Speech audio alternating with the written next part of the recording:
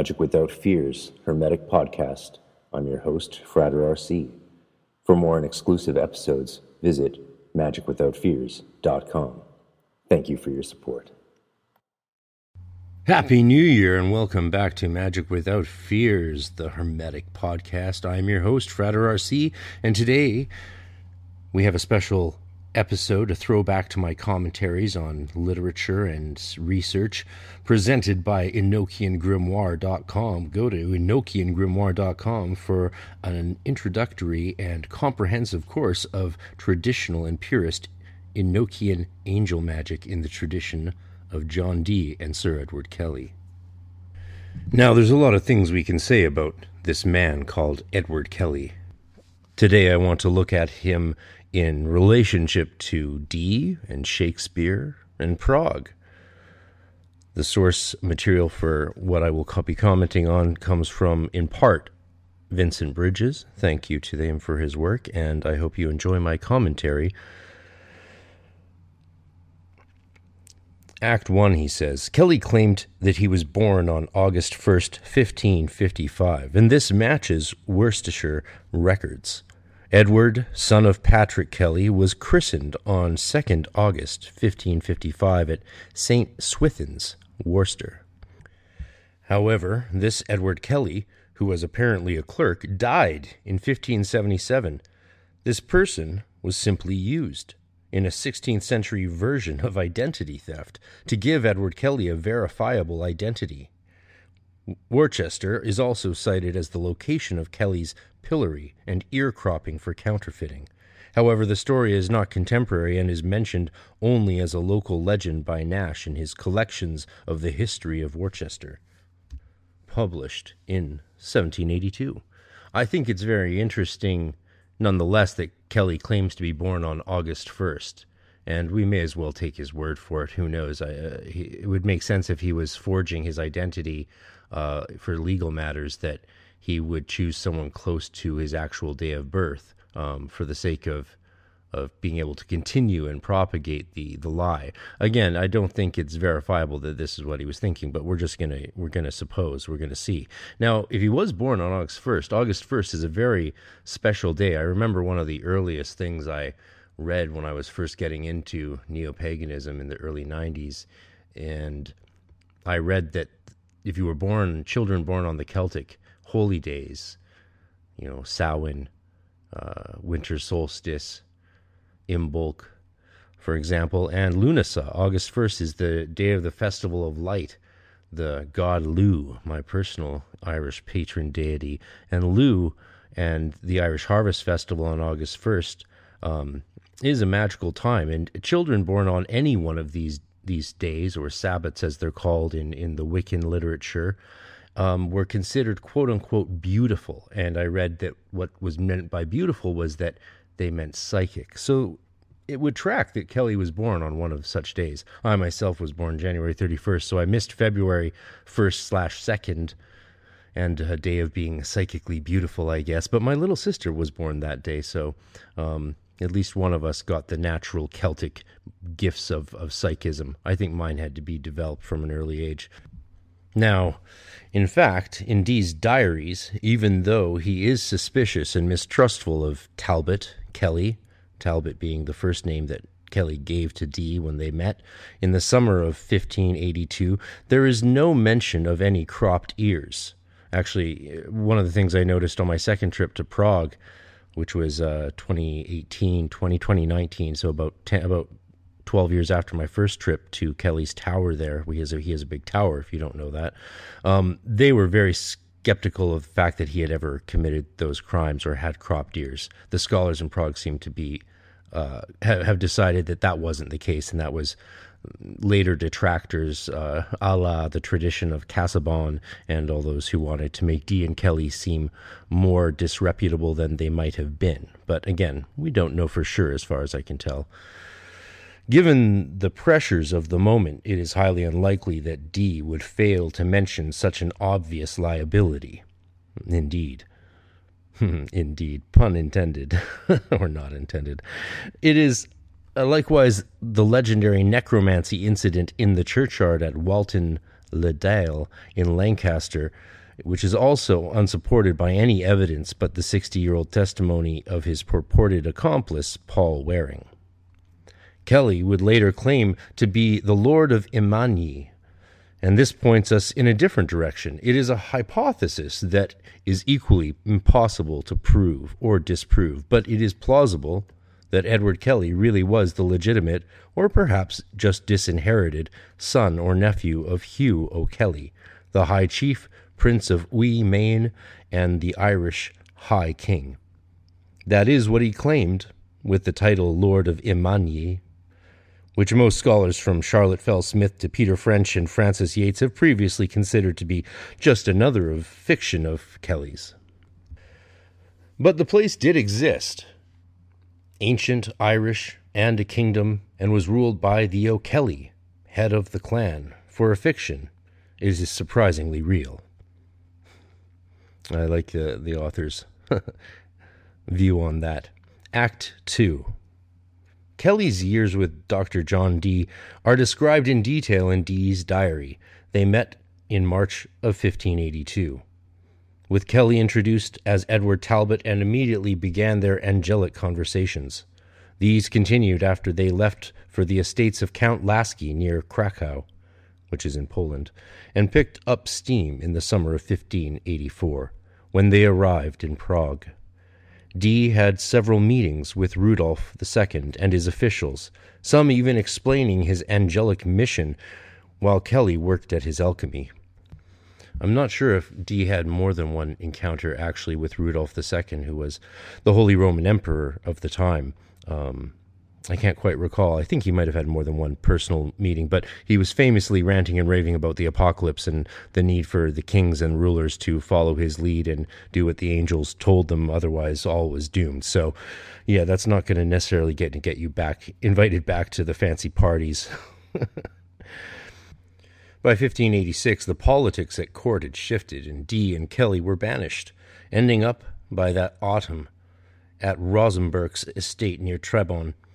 Kelly claimed and demonstrated his alchemical success in late 1586 and announced probably at Rosenberg's wedding in 1587. The angelic sessions continued, including the infamous wife-swapping incident, through 1588. By 1589, when Dee departs for England, Kelly is firmly settled as a knight of the empire and a Bohemian nobleman. Act 3. Edward Kelly was arrested in May of 1591 and held until October of 1593 at Krivoklat Castle. He was then pardoned and released back to his family in Prague. Arrested again in 1596, and he was confined to Hneven Castle overlooking the town of Most. He died either attempting to escape or from poison on November 1st, 1597. Edward Talbot and the transformation into Edward Kelly. Edward Kelly steps from obscurity onto the stage of the Elizabethan era on the 8th of March 1582, arriving at Mortlake in answer to the fervent prayers of Dr. John Dee, Queen Elizabeth I's mentor, court astrologer, and creator of the idea of the British Empire, and reputedly the most learned man in Europe. Dr. Dee, as Christopher Marlowe would attribute to Dr. Faustus, had come to the end of human learning and longed for what he saw as a higher form of learning, communication with the angelic realms. I think it's not just a higher form of learning that he was seeking, but he was looking just to expand human learning and had reached the limits, and therefore was also looking to angelic realms to expand what we knew about the realms of nature. The earliest surviving copy of Dee's Spirit Diaries opens with the heartfelt plea for, quote, the timely help of some pious, wise man and expert philosopher, end quote. Now that, of course, is in the prayer, which is a part of the preliminary Enochian workings if you do it from a Dee purist perspective and use his morning and evening prayer for sapientia, wisdom. What he needed was, quote, a good seer and a scryer of spiritual apparitions in crystalline receptacles. In the brash, young Edward Talbot, soon to be Kelly, with his talk of fairies and the second sight, Dr. Dee found his seer. Dr. John Dee was born in 1527, and his formative years were colored by the religious turmoil brought on by the Reformation. Dee's family, through which he would later claim distant kinship with Queen Elizabeth, probably arrived in London in the wake of Henry Tudor's coronation as Henry VII. By the time he went up to Cambridge at 15, he was searching for a resolution to the problem of religious authority, seeking a type of spiritual science that could supply insight into the workings of nature by infusing the natural world with mystical meaning. After studying at Cambridge and Louvain, Dee achieved the status of Renaissance celebrity in 1550 with a lecture on mathematics and the spiritual aspect of numbers at the University of Paris. During the reign of Edward VI, Dee became involved in the political maneuverings around the throne, and by the summer of 1555 found himself in prison on an unspecified ecclesiastical charge. After Catholic Queen Mary, known as Bloody Mary, of course, and her followers displaced the 9-day queen, Lady Jane Grey, following the death of the boy King Edward, times were tough for known Protestants, especially mathematicians and magicians, and especially those known to have cast horoscopes of the queen. Dee spent several months in prison. Over 600 others went to the stake for witchcraft and heresy, perhaps even Dee's own father. Dee survived the purge of 1555, as did his new patron, Queen Elizabeth I, who asked him to pick an auspicious date for her coronation. Curiously, she also gave his widowed mother an old house on the site of an ancient lake, a house whose title a few years later would pass on to Dee.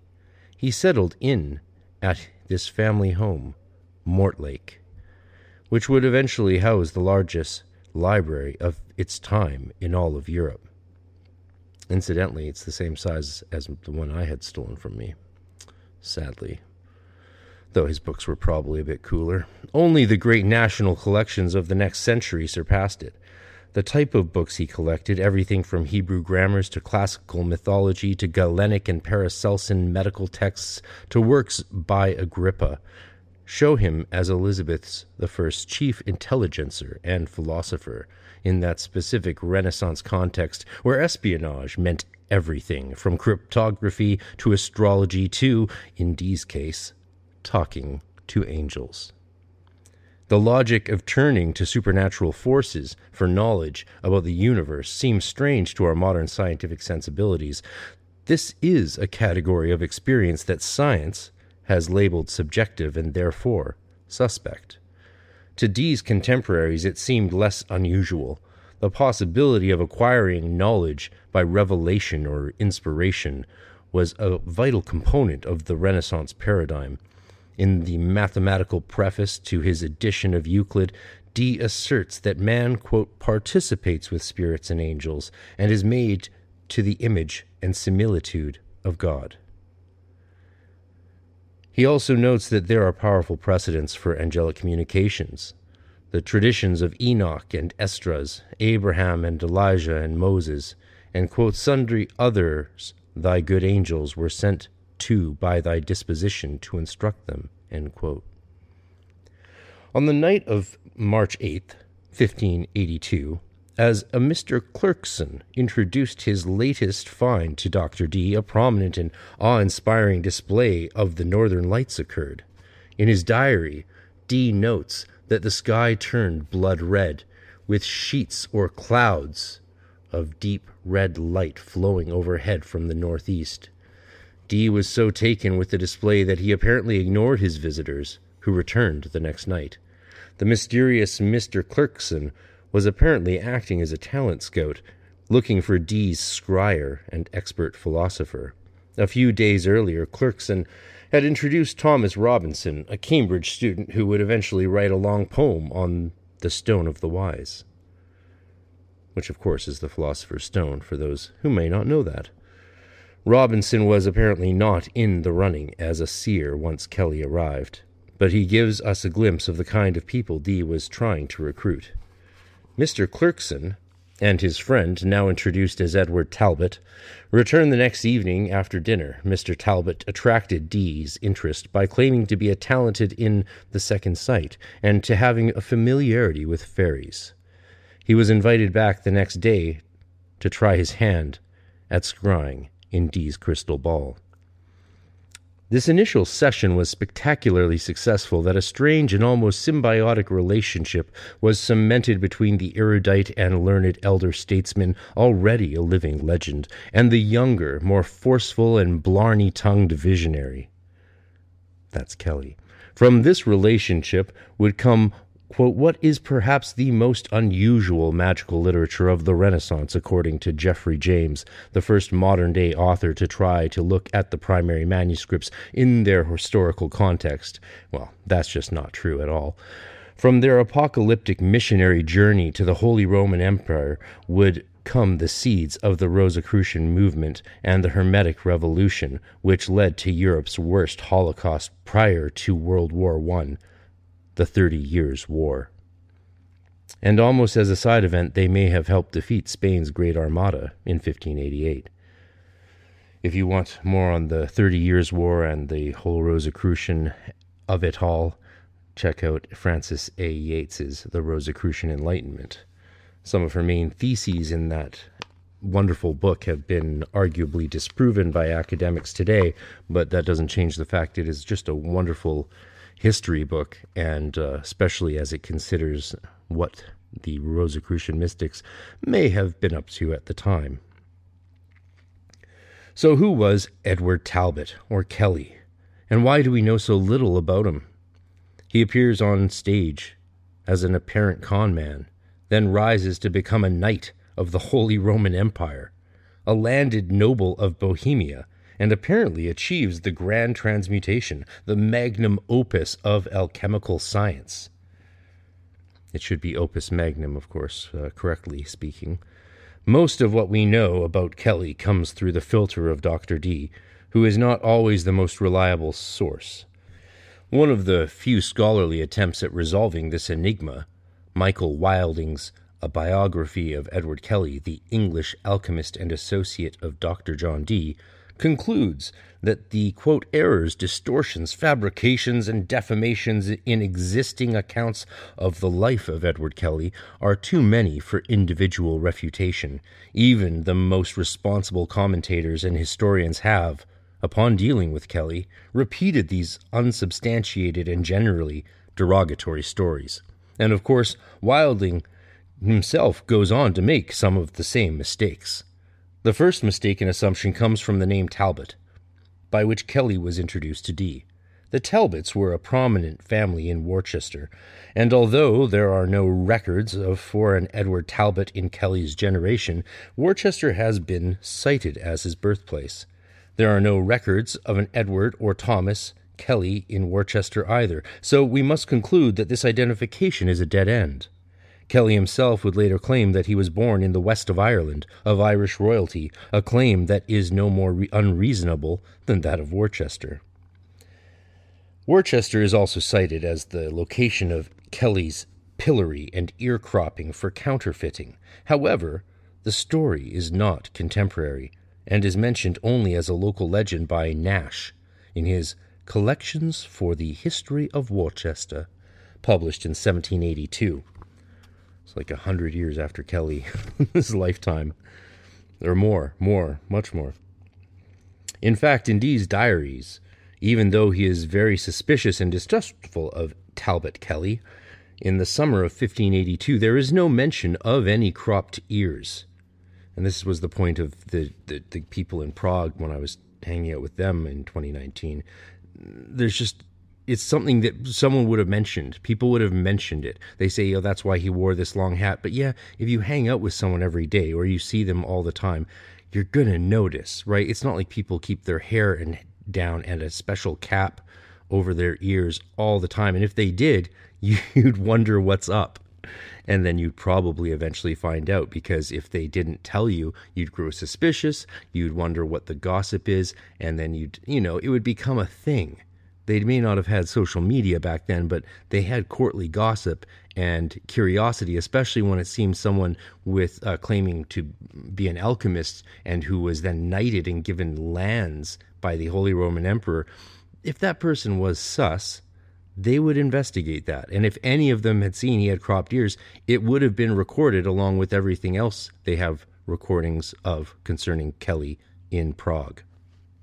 In the entry for June 5th, 1583, the first appearance of Thomas Kelly, Edward's supposed brother, where an attempt to prosecute Kelly for forgery and counterfeiting, a common charge leveled at alchemists, is discussed, there is absolutely no mention of any previous conviction or punishment. And that's very, very odd. That's almost impossible.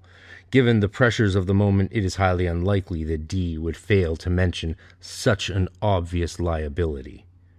Likewise, the purported necromancy in the churchyard at Walton-le-Dalle in Lancaster is also unsupported by any evidence but the 60-year-old testimony of his purported accomplice, Paul Waring. The story first appeared in John Weaver's Funereal Monuments, published in 1631. The timing of the story's publication is curious, as Edward Kelly was not well known in England prior to the work of Elias Ashmole and Merritt Casaubons in the 1650s, and therefore we might give the tale a bit more credence. These yarns were later collected by Louis Figuier in his 1860 compendium L'Alchimie et les Alchimistes, and thereafter became part of the legend as stories too good to ignore, true or not. Indeed, this ability to accumulate layers of legends seems to be the main reason why an accurate history of this intentionally enigmatic figure is difficult to achieve. When we strip away the legendary backstory, we are left on the pages of Dee's diaries, with the story of an amazing transformation. Edward Talbot literally reinvents himself as Edward Kelly over the course of less than a year. The initial angelic sessions lasted from early March 1582 until May 4th, with a month's break between March 22nd and April 28th. In the April 28th session, Talbot Kelly announces that the angels want him to marry. The next session on May 4th is the last for a while, until November 1582, as Jane Dee apparently discovered that Talbot had been lying to them. Dee begins to make inquiries, and by mid-July, he has discovered the details of the deception. However, on November 10th, Dee records receiving Kelly's second letter. There is no mention of a first, and this is enough to quiet Dee's suspicions. Soon thereafter, on the 21st of November, the angelic sessions continued. In that session, the angels, or maybe Kelly, gave Dee a new scrying crystal. This crystal would be unused for months, as the next session was not until March 23rd. In the interval, on February 11th, Dee had visited with the Queen at Richmond, where he predicted the death of the Duke d'Alençon, and had several conversations with Sir Francis Walsingham, Queen Elizabeth's Secretary of State and head spy master. It's interesting because Dee is often given that title of head spy master, but maybe he's the master spy master and not the secretary spy master. It is possible that he instructed by the Queen to continue the angelic sessions as a matter of national security. That's what this writer thinks, at least. The session on March 28th continues the first hint that Dee was thinking of leaving England. Events begin to move swiftly after that. Kelly apparently discovers an obscure alchemical manuscript and a vial of the red powder under an old cross on Northwick Hill in Lancaster, a possible source for the necromancy legend. And of course, we know a lot more about this period and these interactions around the red powder thanks to P.D. Newman's wonderful books, Alchemically Stoned, and especially Angels in Vermilion, The Philosopher's Stone from D to DMT. Goes into all the details of this, which are quite fascinating. This stuff was not known that P.D. Newman uncovered at the time that this text was written. And now, a word from our sponsors. Enjoy all your favorite sports like never before at BetMGM. Sign up using code CHAMPION and receive up to $1,500 back in bonus bets if you don't win your first bet. When you register with BetMGM, you'll get instant access to a variety of parlay selection features, live betting options, and the best daily promotions in the business. And with BetMGM at your fingertips, every play and every game matters more than ever. Remember to use code CHAMPION and receive up to $1,500 back in bonus bets if you don't win your first bet. Place your money line, prop, or parlay bets with the king of sportsbooks today. BetMGM and GameSense remind you to play responsibly. See BetMGM.com for terms. 21 plus only. Virginia only. New customer offer. Subject to eligibility requirements. Rewards are non-withdrawable bonus bets that expire in 7 days. Gambling problem? Call 1-800-GAMBLER. Promotional offer not available in Washington, D.C. While we cannot control whether any ads get put in the spots allocated, we thank you for listening to those that do, since they help keep this project alive. You can also get ad-free content and bonus content and videos and a private webpage by subscribing exclusively to magicwithoutfears.com for only a couple dollars a week, or $6 a month, or $50 for the year. It helps a lot, plus you get emails about other exclusive things. Thank you very much. The Queen herself and Mr. Raleigh, as Dee spells it, stops in for a visit. Prince Albert Lasky, a Palatine, or Imperial Elector, of Poland, appears in late May and joins the angelic sessions, where he is informed that he will be the next King of Poland, which is not completely unlikely. On June 5th, Thomas Kelly arrives, along with the side note that Kelly is now married, although his wife has left and returned to her mother's house in Chipping Norton. Sometime that winter, Kelly apparently married the young widow, Joanna Cooper Weston, of one of Dee's wool-smuggling friends, John Weston. No marriage banns or notice exists, but when the entire household departs for the continent in September, Joanna and her 2 young children are included. What we can infer from a close reading of Dee's diaries, alongside with the political and social history of the early 1580s in England, suggests that Kelly was far from the lonely charlatan of the legend. He seems to have broad connections, broad enough perhaps for Sir Francis Walsingham to vouch for him, among the Elizabethan underground of spies, informers, and occultists. Of course, the use of the word occultist there doesn't make really any historical sense, since that wasn't a word till the 19th century. There was no historical occultist before that. They would have used other terms, like magicians or, cunning men, more commonly. The episode of his impending prosecution for counterfeiting suggests that Kelly had a certain reputation as an alchemist, perhaps before his discovery of the red powder as a failed one. What seems clear, however, is that Dee and Kelly departed England for the continent and the Holy Roman Empire with the permission and support of the Queen and Walsingham. By that departure, Kelly had completely reinvented himself, with a new name, a new family, and even a new horoscope, which he seems to have chosen as much for the symbolism of the date and its astrology as for any exact correlation to Kelly's actual birth. Even his brother Thomas seems to be more connected to Johanna and her family than to any hint of a Kelly clan. Indeed, it was common for younger brothers to assume the name of their sisters' husbands in families without a strong patriarchal presence. Kelly may have even had a literally new brother to complete the odd menagerie. Thomas Kelly would stand by his quote-unquote brother, adoptive or not, to the very end. Kelly's relationship with his wife, however, would not be so supportive. Dee records that they had a terrible argument about a month before the departure, and the arguments and emotional tempests would continue right up until Kelly's death in 1597. By then, the persona of Edward Talbot and his obscurity and marginal status in England would be far behind both of them. Joanna would have her moment of wealth and respect as the wife of Magister Kelly, the foremost alchemist of Rudolph II's Hermetic Prague. The story of Edward Kelly's rise and fall is at best a cautionary tale, but one full of high drama, adventure, romance perhaps, and a few odd twists and turns of history that no one could have expected. In many ways, his fame blends with and overlaps that of Dr. Dee's. The interweaving story of their time in Prague suggests in many ways the background of an important mythos of the Mannerist and Hermetic late Renaissance worldview. In order to understand Kelly and see him as he saw himself, and allowed his contemporaries to view him, we must turn, first, to one of the most far-reaching and deeply troubling magical legends, that of Dr. Faustus.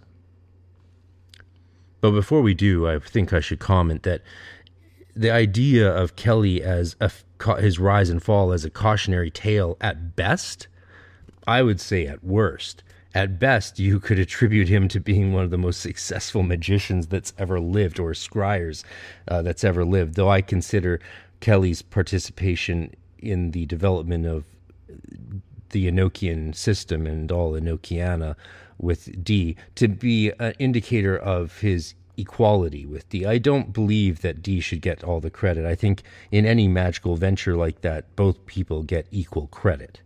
If there's any miraculousness in the information that they brought through, you couldn't say it's all because of Dee's ability as a sorcerer or a magician or a cunning man or whatnot. You can't say that because he wasn't the one doing the majority of the scrying. So if you consider the numbers and language and all the interesting things within that, and I've done many podcasts with people who have analyzed that, from scholars and PhDs to intelligent members of Mensa, there's just a lot there. And that came through Kelly. So to call him a cautionary tale, it's more like he's one of the most successful and remembered magicians or magical people in history that made a system that has such far-reaching implications. We're talking about it today. It became fundamental to the Golden Dawn system of magic and is just... do I need to say more? I don't think so. It's probably more accurate to say that Edward Kelly's success was arguably unparalleled. So let's take a glimpse at the real Magister Kelly. We have no clear idea what he looked like. The only portrait was done from reputation, a good 60 years after his death, by the Dutch engraver Frans Klein. It shows a gaunt, long-faced, bearded man, wearing a fur-trimmed cloak and a four-cornered hat like a cleric's biretta. However, this image is at odds with the few details we do have from contemporary sources.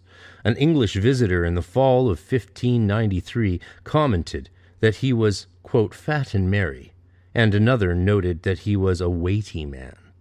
He walked with a stick, notoriously mentioned by Dr. Dee in his account of Kelly's altercation with one of Lasky's guards on the morning of his first visit with the Emperor. These guys were just getting into trouble all the time, eh? In the angelic sessions, his difficulty in kneeling is mentioned, and most revealing of all is the papal nuncio's characterization in 1586 of Kelly as Dee's hunchbacked Il Zoppo companion. It must be remembered that Dee's diaries were written to be shown to people, especially in most significantly, probably other than Rudolph II, the Holy Roman Emperor, the papal nuncio. And the papal nuncios, I got to meet one once at Holy Rosary Cathedral in Vancouver. They report back to the Pope and the College of Cardinals. So if you want to get to the Pope, you have to go through a nuncio to get to the cardinals, und so weiter. And then there is the question of his ears, or lack of them. The only solid evidence is from a letter dated in Prague, 20 July 1593, in which an Englishman named Christopher Parkins reports being interrogated about Kelly by one of Rudolph's counselors. Among the questions put to Perkins was if I could give any account of the diminishing of one of his ears or of his good or evil behavior in England. End quote. Parkins knew Kelly. He is the source of the fat and merry comment. Therefore, it seems likely that Kelly had just one ear notched.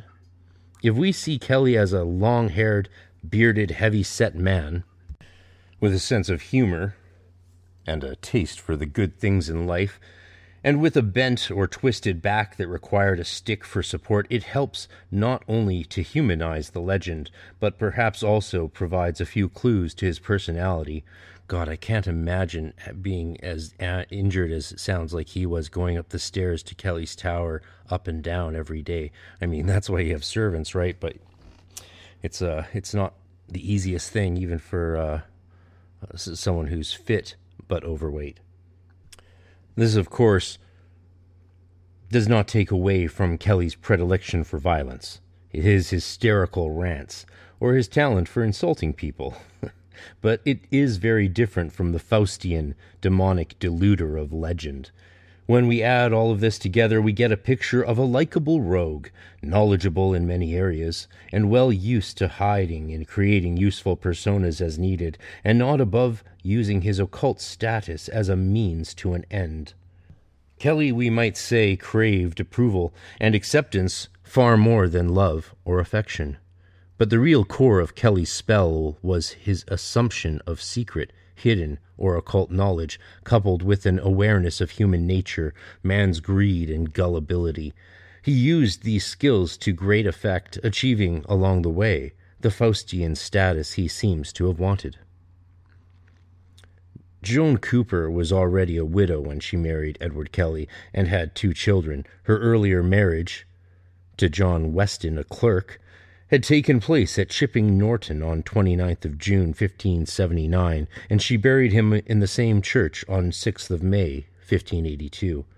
Kelly's reluctance, noted in Dee's diary, may suggest he was under some kind of pressure to marry her. Whatever the circumstances, Joan's future and that of her 2 children were with Kelly in Bohemia. The Kelly family traveled with Dee's family to Trebon, although they are rarely mentioned in Dee's diaries.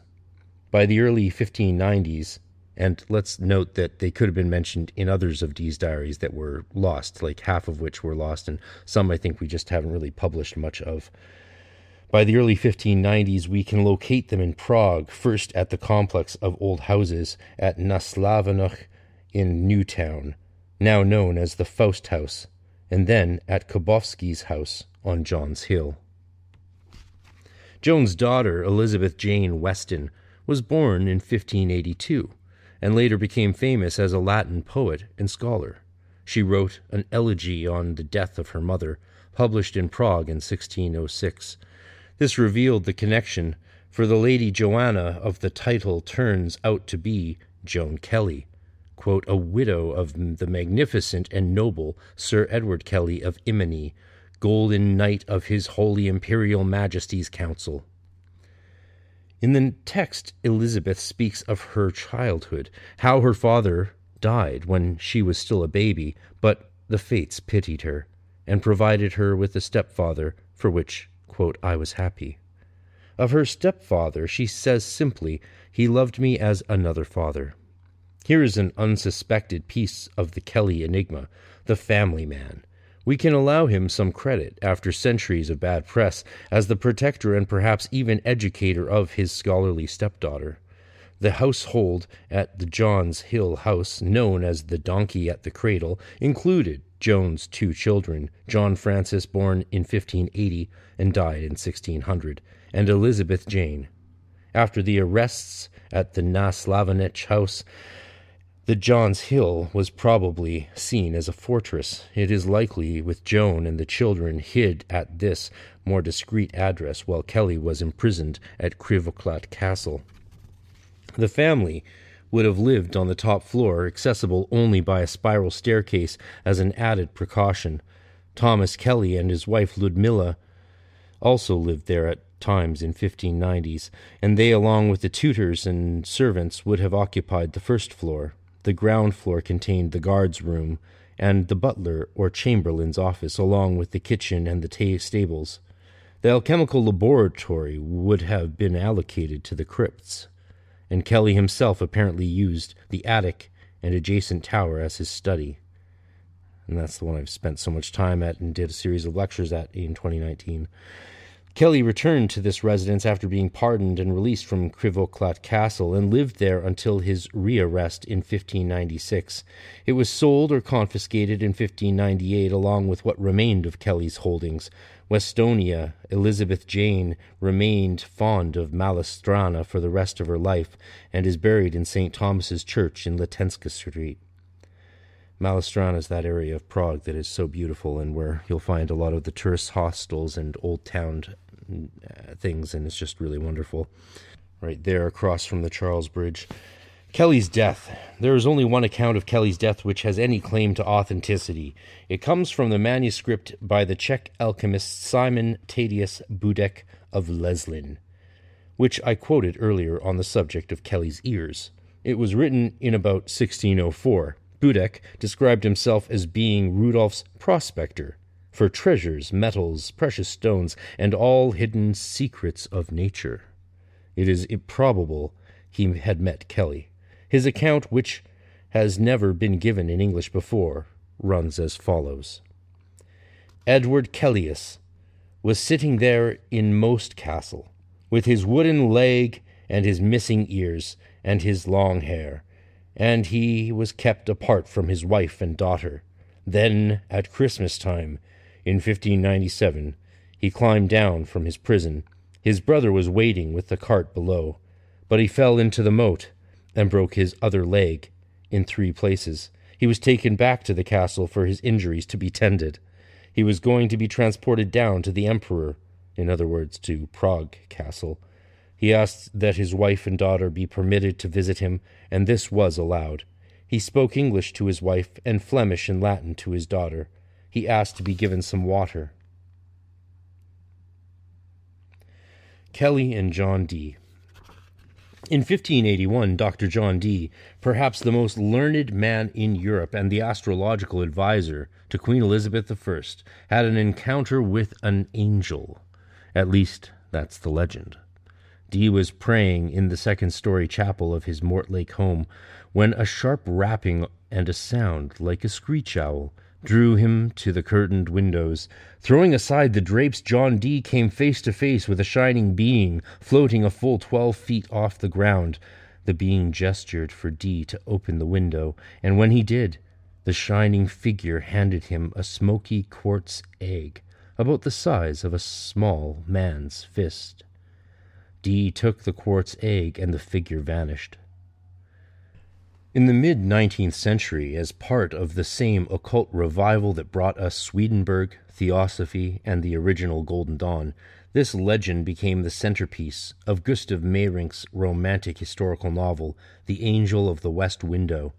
It is easy from a modern perspective to dismiss the angel in the window incident as a superstitious legend, but the crystal still exists, on display in the manuscript room of the British Museum. Well, now it's gone, loaned to some wealthy nobleman and no doubt just stolen. Dr. Dee kept careful records and made notes almost obsessively. We have notes on the construction of his other scrying glasses, as these types of crystals were known, but nothing except the above incident about the smoky quartz egg. Even Dee's first biographer, Merrick Casaubon, who was anything but sympathetic, simply reports the origin of the crystal without comment. Not long after Dee recorded a rapping at his window, on March 8, 1581, 1 year to the day before Edward Talbot Kelly's arrival, and received the crystal, he made the first existing notes of his conversations with angels, or at least beings he took to be angels. That first working, through the scrying of a man with probably a pseudonymous name, Barnabas Saul, the archangel Anael appeared.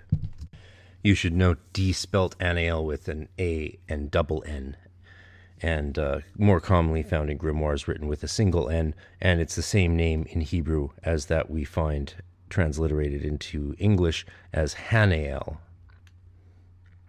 Though I'm sure there's also other Hanaels as well, but when you want to know if they're talking about the same angel, always go to the Hebrew word. For example, Oriel, Uriel, both written the same way in Hebrew because they're referring to the same angel, more or less. Within a few more months, the alchemist and scryer Edward Kelly arrived at his door, and the two would launch into 7 years of magical workings that took them from England to Krakow to Prague and Bohemia. These include the mysterious heptagonal working, which took place in 1588, as the Spanish Armada was sailing towards England, and perhaps gave birth to yet another persistent legend that Dee and Kelly's magic helped create the storms that turned back the Spanish Armada. And by turned back, I think we mean destroyed utterly, so they had to rebuild and sail again, only to be destroyed again by storms, for which Kelly may have credit, as he was asked by Queen Elizabeth to do the same operation with the same angel of the Heptarchia, which is one of the angels I teach in the course. So check out EnochianGrimoire.com for my course on how to get into this kind of stuff if it interests you. When scholars such as Dame Frances Yates write of William Shakespeare's Prospero being partially modeled on John Dee, it's not hard to see The Tempest as influenced by this legend. The Magus Prospero conjures a storm that wrecks the ship of his adversaries, and through the conjuring of spirits he has used to protect his island, all manner of ills are set aright. Indeed, as one studies the angelic workings, it becomes difficult not to see the similarity between Ariel and Uriel, Prospero's angelic familiar and Dee's angelic informant, and even Caliban, Prospero's other magical servant, has a name strongly suggestive of the rulers of the Heptarchy. More recent scholarship, including that of the author, suggests that William Shakespeare, under the spy pseudonym Francis Garland, may have been present for Dee and Kelly's heptagonal working, as well as some of their other continental adventures. And by heptagonal working, he's referring to the workings of De Heptarchia Mystica. 3 years after casting the horoscope for Queen Elizabeth I's coronation, near the end of 1562, Dr. Dee departed for an important intelligence-gathering expedition to the continent. Espionage, in other words. The easiest way to follow his trail is by noting the manuscripts he collects. The first of these, Dee learned of the manuscript's existence in Antwerp. He apparently spent almost all of his money and exhausted the use of different middlemen to obtain a draft. What appear to be the incantations that fill the first 2 books of Stenographia are actually arduous encryption schemes, but in the latter portion, Trithemius lays out a complex but coherent method in which the magical images of cosmic forces are etched into wax to capture and manipulate their energies.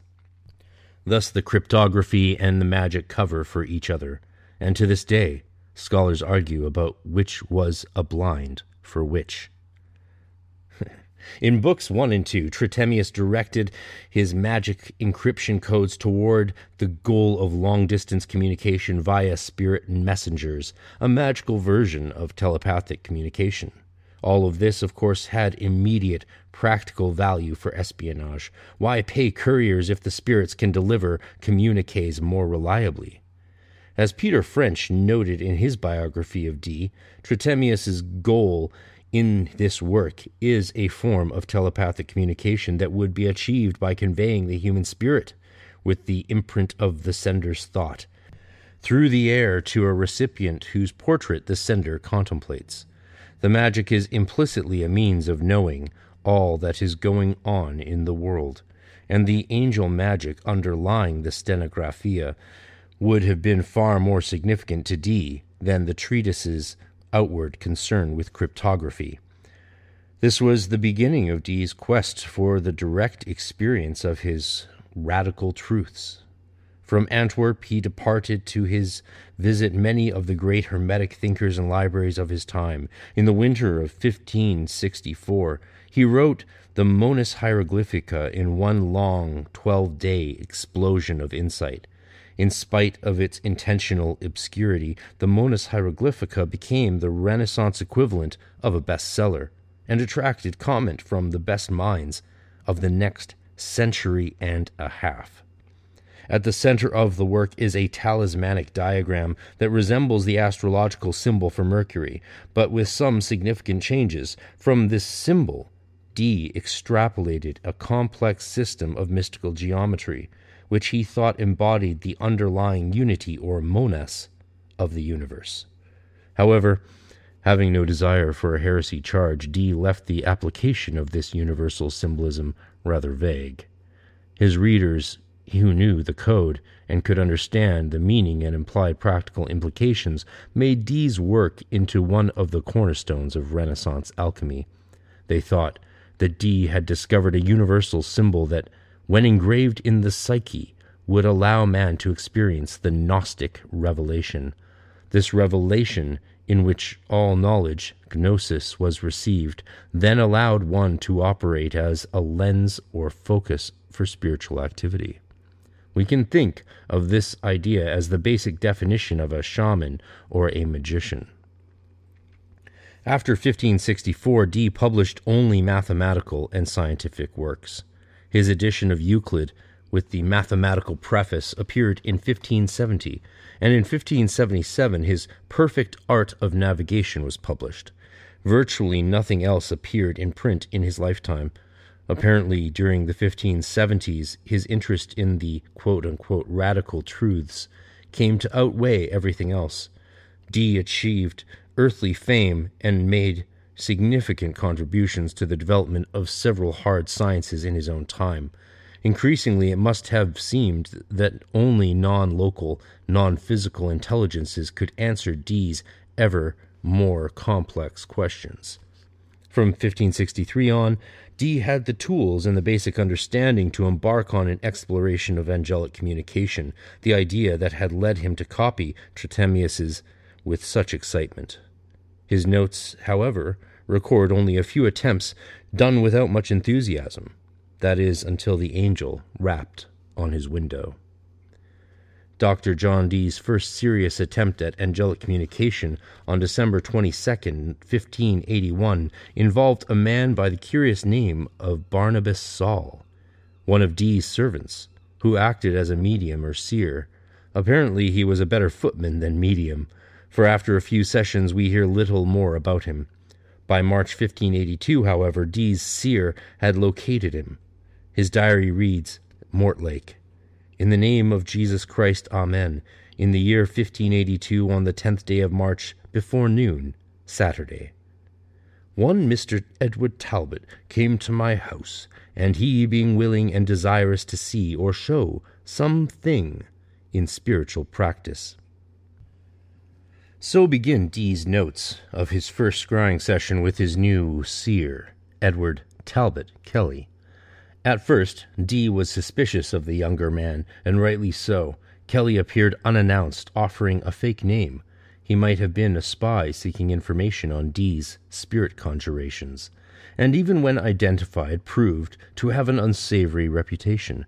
Dee must have resolved his doubts, because on an early spring morning, a year and 2 days after Dee's first angelic visitation, they sat down for a trial run with the scrying stone. And it's hard not to be impressed by the vivid quality of the quickly written notes of the proceedings. Kelly fell to his knees before Dee's desks and began to pray over the stone. Surprised, Dee took Kelly and the stone into his chapel or oratory. Within a quarter of an hour, Kelly began to see an angelic shape in the crystal, this being identified itself as the Archangel Uriel, accompanied by Raphael and Michael. Dee was hooked by this immediate success, and so began a long, strange relationship between these two men and the angels. For the next 7 years they conducted almost daily sessions. Dee, of course, wrote everything down in his spiritual diaries, and reading them becomes after a while an exercise in applied surrealism. As an example of a dialogue with the deep unconscious other, they are unparalleled. Now, this author's idea that this is an example of dialogue with the deep unconscious other, of course, is a anachronistic projection on the past. There's, for example, no evidence that there is an unconscious other at all. At this first session, the Archangel Uriel revealed his sigil, a rather stylized energy signature, and gave preliminary instructions for a powerful talisman called the Sigil of Truth.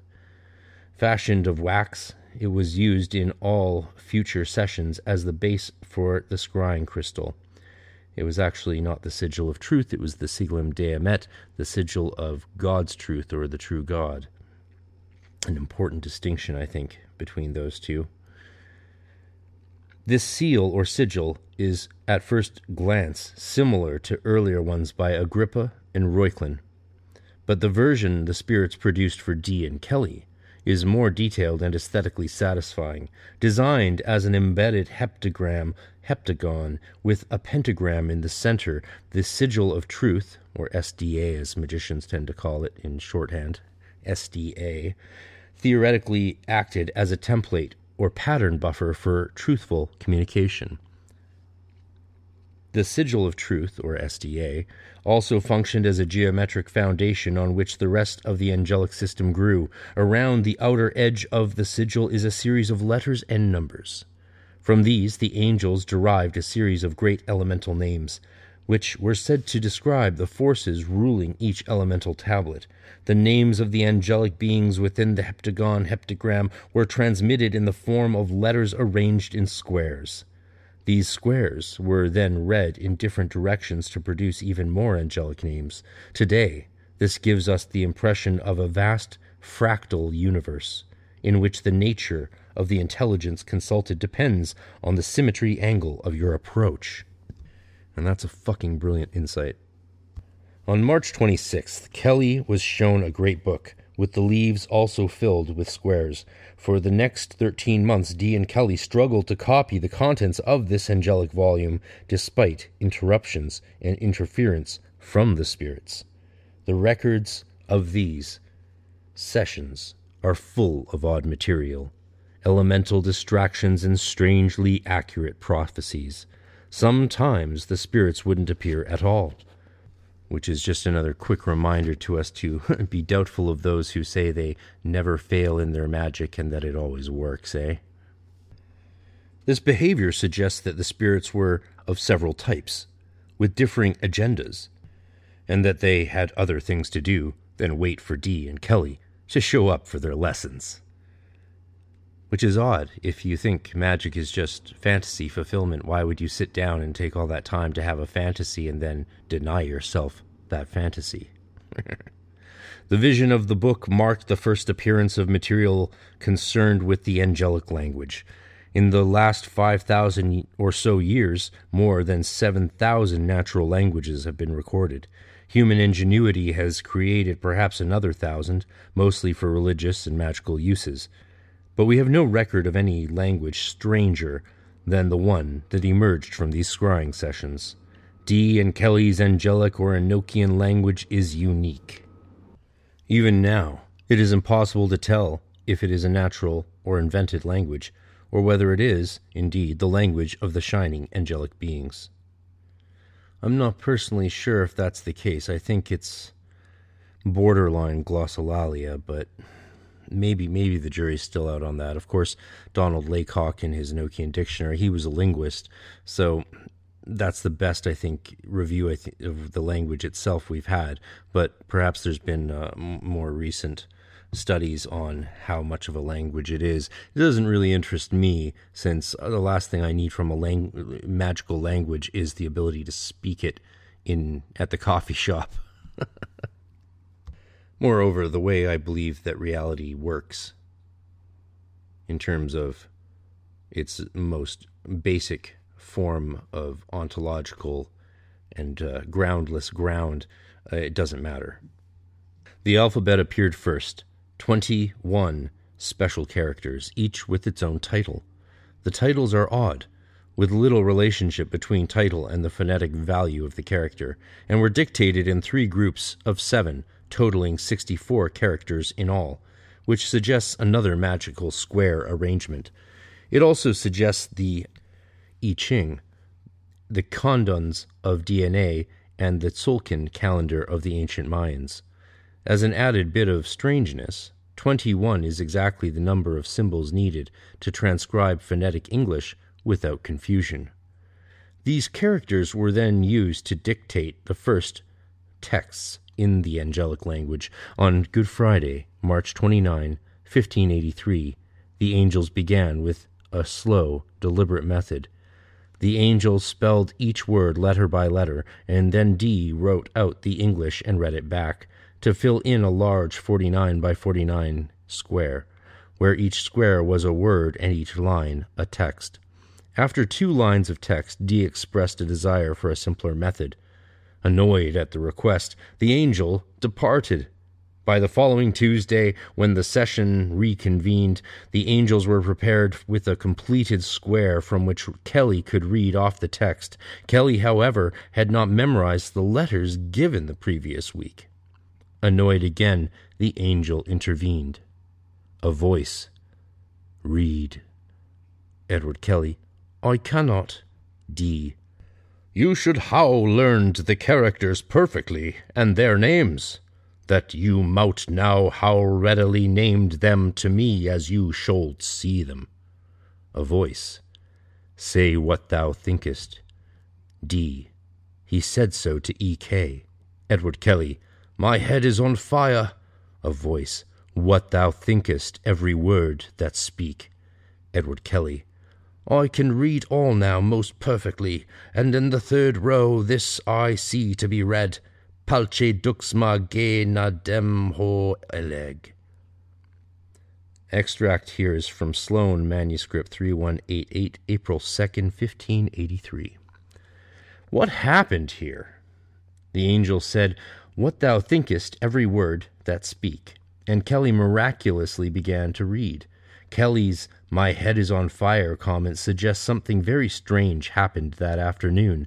Did the angels, those non-earthly, non-local intelligences, force Kelly's consciousness into resonance with a language pattern coded into our very DNA? The texts that Kelly generated from the tables shown to him by the angels resemble the vast literary mandalas of Tibet, and like them are full of phonetic patterning, repetition, rhyme, and alliteration. This type of verbal patterning is not found in normal speech, but is characteristic of poetry and magical charms, as well as speaking in tongues, or glossolalia. That is, language produced under trance conditions. There is no question that Kelly was in some kind of trance during these sessions.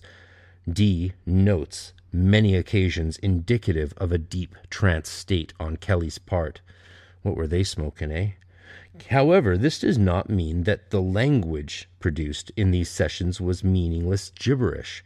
The phonetic patterning is also similar to verb tense and other grammatical drills. Perhaps Kelly, with the help of these angels, were constructing in a trance state the linguistic links his unconscious needed in order to receive a more complete form of the angelic language, but that developed from these original text-filled squares.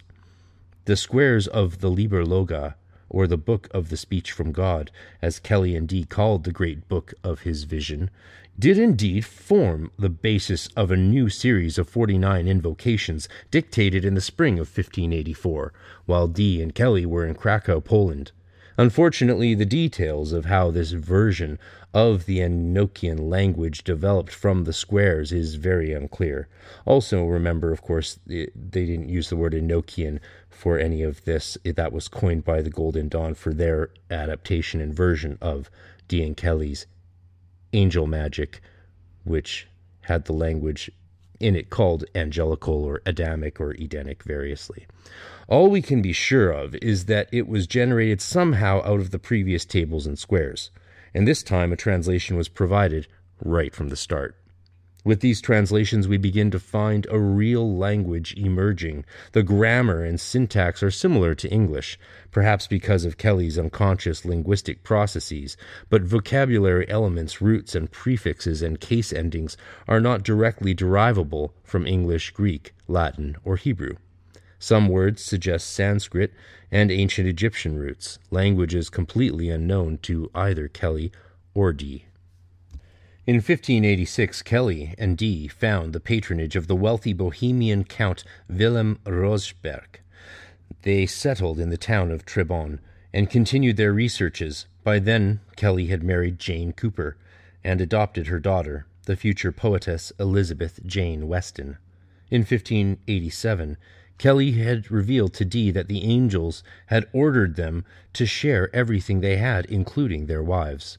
It has been speculated that this was a way for Kelly to end the fruitless spiritual conferences so that he could concentrate on alchemy, which, under the patronage of Rosenberg, was beginning to make Kelly wealthy.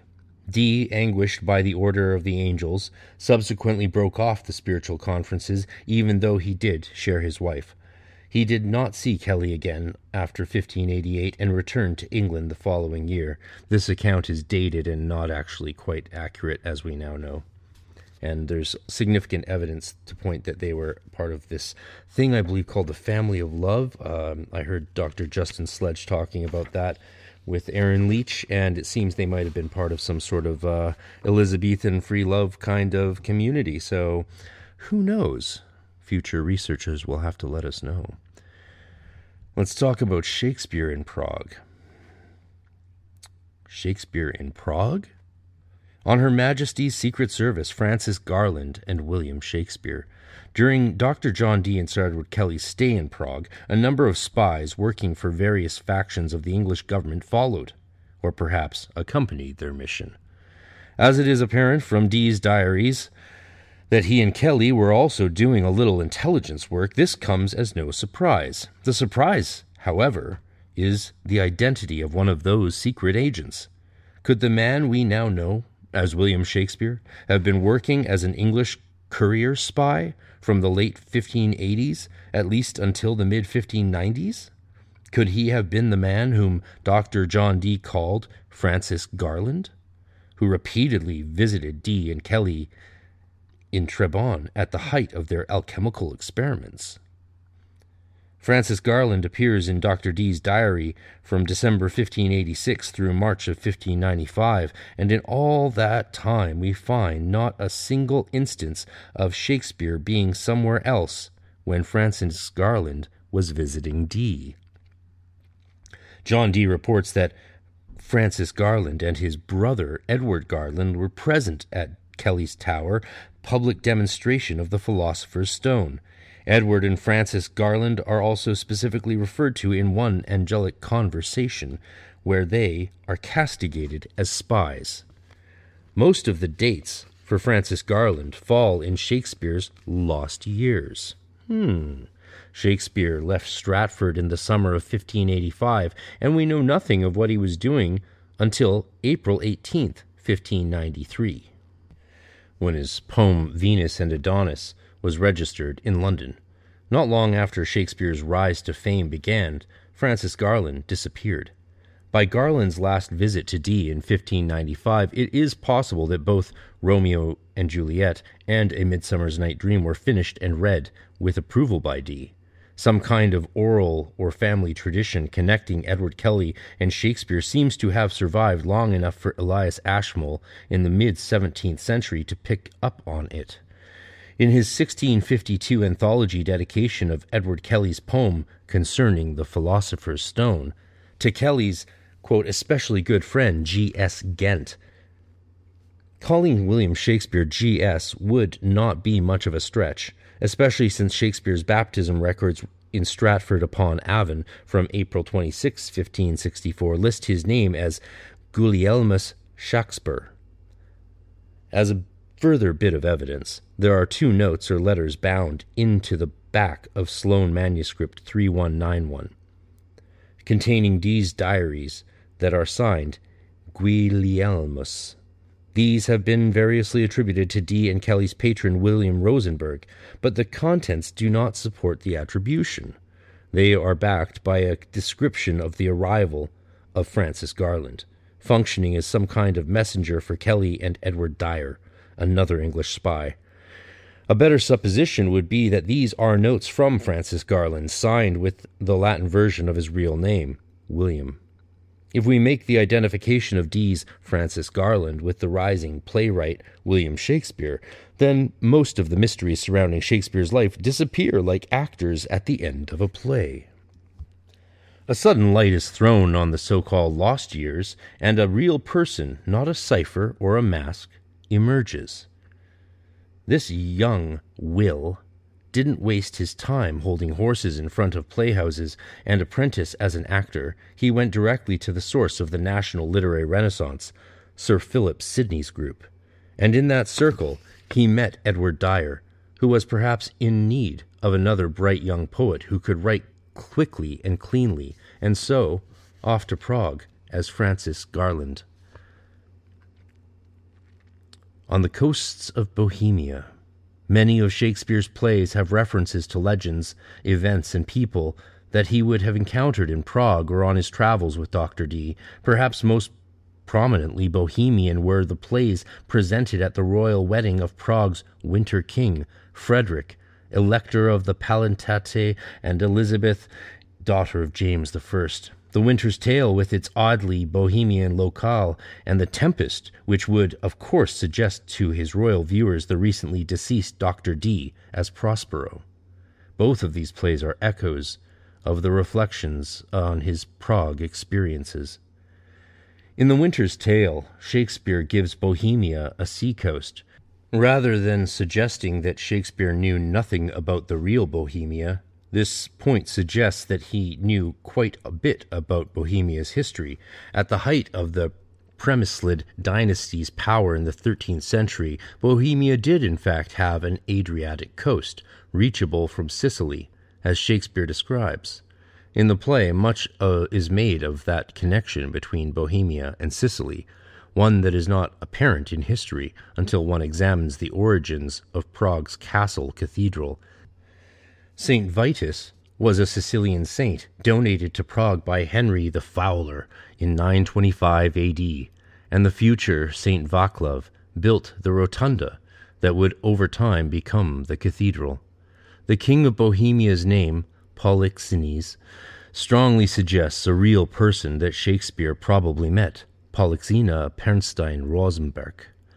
The name also suggests a king who rules over many strangers, a name that was applicable both to the Premslis and to the Holy Roman Emperor.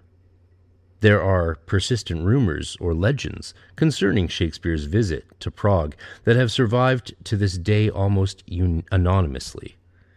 These legends suggest that Shakespeare visited Prague 12 times, which matches very closely on the number of times Francis Garland visited Prague, 13, counting trips from Trebon.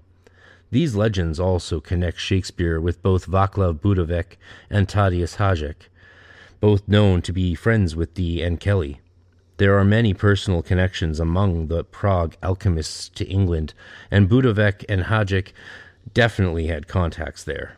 Michael Meyer has also been suggested as one of Shakespeare's contacts, perhaps even assisting in Meyer's immigration to England after Rudolph II's death. Michael Meyer, of course, wrote the Atalanta Fugians and many other Rosicrucian texts. Shakespeare could have seen Shylock of Merchant of Venice any day at the Ungelt money market. His knowledge of court protocol and the vagaries of monarchy could be observed and studied at Prague Castle. Hamlet may have been inspired by Shakespeare's return from Prague, with Dee by way of Denmark. And there are many more such echoes of Shakespeare's experiences with Dee, and especially Kelly, to be found in his plays and poems. However, since this is not the place to examine them all, we will turn to two of the most interesting, A Midsummer Night's Dream and Romeo and Juliet. In many ways, A Midsummer Night's Dream is Shakespeare's most fascinating work. It is also one of the few plays by Shakespeare that have no directly attributable source. According to the best guesses of Shakespearean scholarship, A Midsummer Night's Dream was written sometime between 1593 and 1595, the years in which Francis Garland was traveling back and forth between England and Prague, taking messages and letters between Dee and perhaps Lord Burghley and Edward Kelly. In early 1590, Edward Kelly purchased several houses in Prague, including one on John's Hill, just below the castle. This, like most of the little quarter, the Great Fire of 1541 had burned out John's Hill, The remains of a large Gothic-style house that had been gutted by the fire was rebuilt by the mid-1540s into something close to a small fortress, with an enclosed central courtyard and a living area accessible only by a tower with a spiral staircase. As was customary, the house had a name, and possibly a sign that went with it. The name of the rebuilt house on John's Hill was the Donkey Inn, or at the Cradle. This was probably a reference to the scene at Bethlehem, with even the animals bearing witness to Jesus' birth. It would have been known that by that name when Francis Garland arrived in the early 1590s with messages for Kelly. After Kelly's death, as his reputation became even more inflated and it confused with that of Faustus, a curious story developed. A local woman supposedly interrupted him at his studies, and as a punishment, he gave her a child a donkey's head. Hence the donkey in the cradle. Kelly, with his claims of Irish nobility, Lord Imany was one of his official titles, would have been very familiar with the Celtic Fae and their legends. It is not too difficult, in fact, to imagine that Kelly himself started the rumor concerning the donkey's head to frighten his neighbors.